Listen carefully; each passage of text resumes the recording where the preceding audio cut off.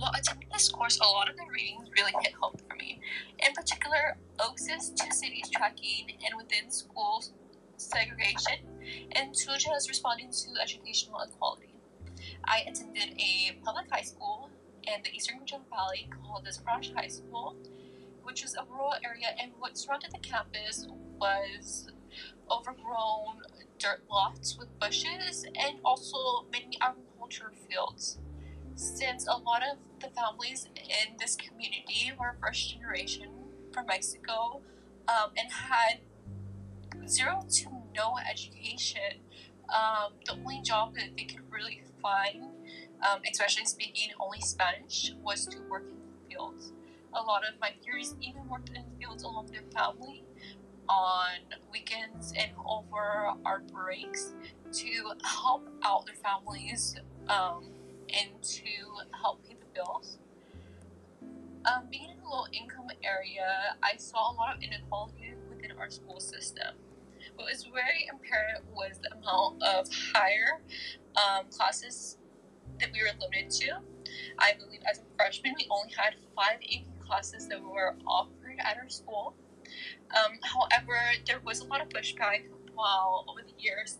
While attending this high school, that it was apparent that we only were allowed 5 AP classes when other schools just 30 minutes down the road were offered 15 plus AP classes, which makes a huge difference when you're applying to colleges when a student has over 5.0, and that wasn't even an opportunity for us because we didn't even have that many AP classes to make that big of a difference on our GPA.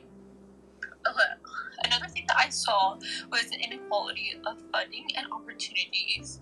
There weren't very many clubs in our school, and we saw a lot of inequalities with the type of education that we were provided. I remember taking a tour of a school 30 minutes down the road, and we were offered classes such as workshop, mechanical engineering, where they would build robots, and had opportunities such as mock trials. The only opportunities that were provided from our school was basically none.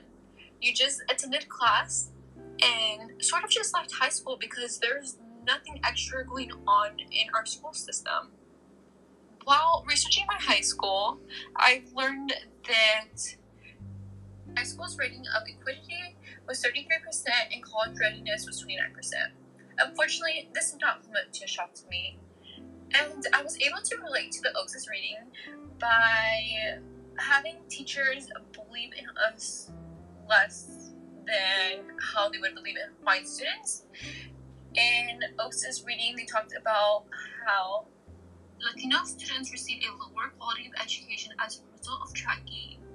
I believe this was discouraging to teachers and didn't really give their full potential when teaching us. I remember my sophomore year, I had a biology teacher for first period, and he wouldn't really even show up to class. I remember the person that would let us in was a teacher who taught next door to us and had an internet connecting to hallway to our class, and would just open the door and let us in, and we were in the classroom all alone in the mornings, and there was no one supervising us, and it was more of like a party every morning. Somebody would connect their phone to the aux cord and just play music, and once the bell rang to go to our second period, we left to our second period, and we were taught nothing, and we just kind of hung out in this unsupervised classroom every morning. Funding was also a huge factor that disadvantaged our learning.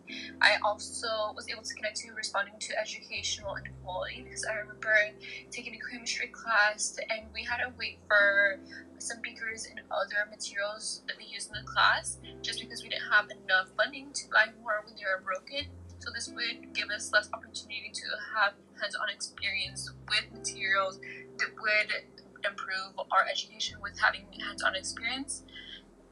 With this being said, I would have policymakers focus on the inequalities of the community, the socioeconomics, and really focus on funding equity throughout schools.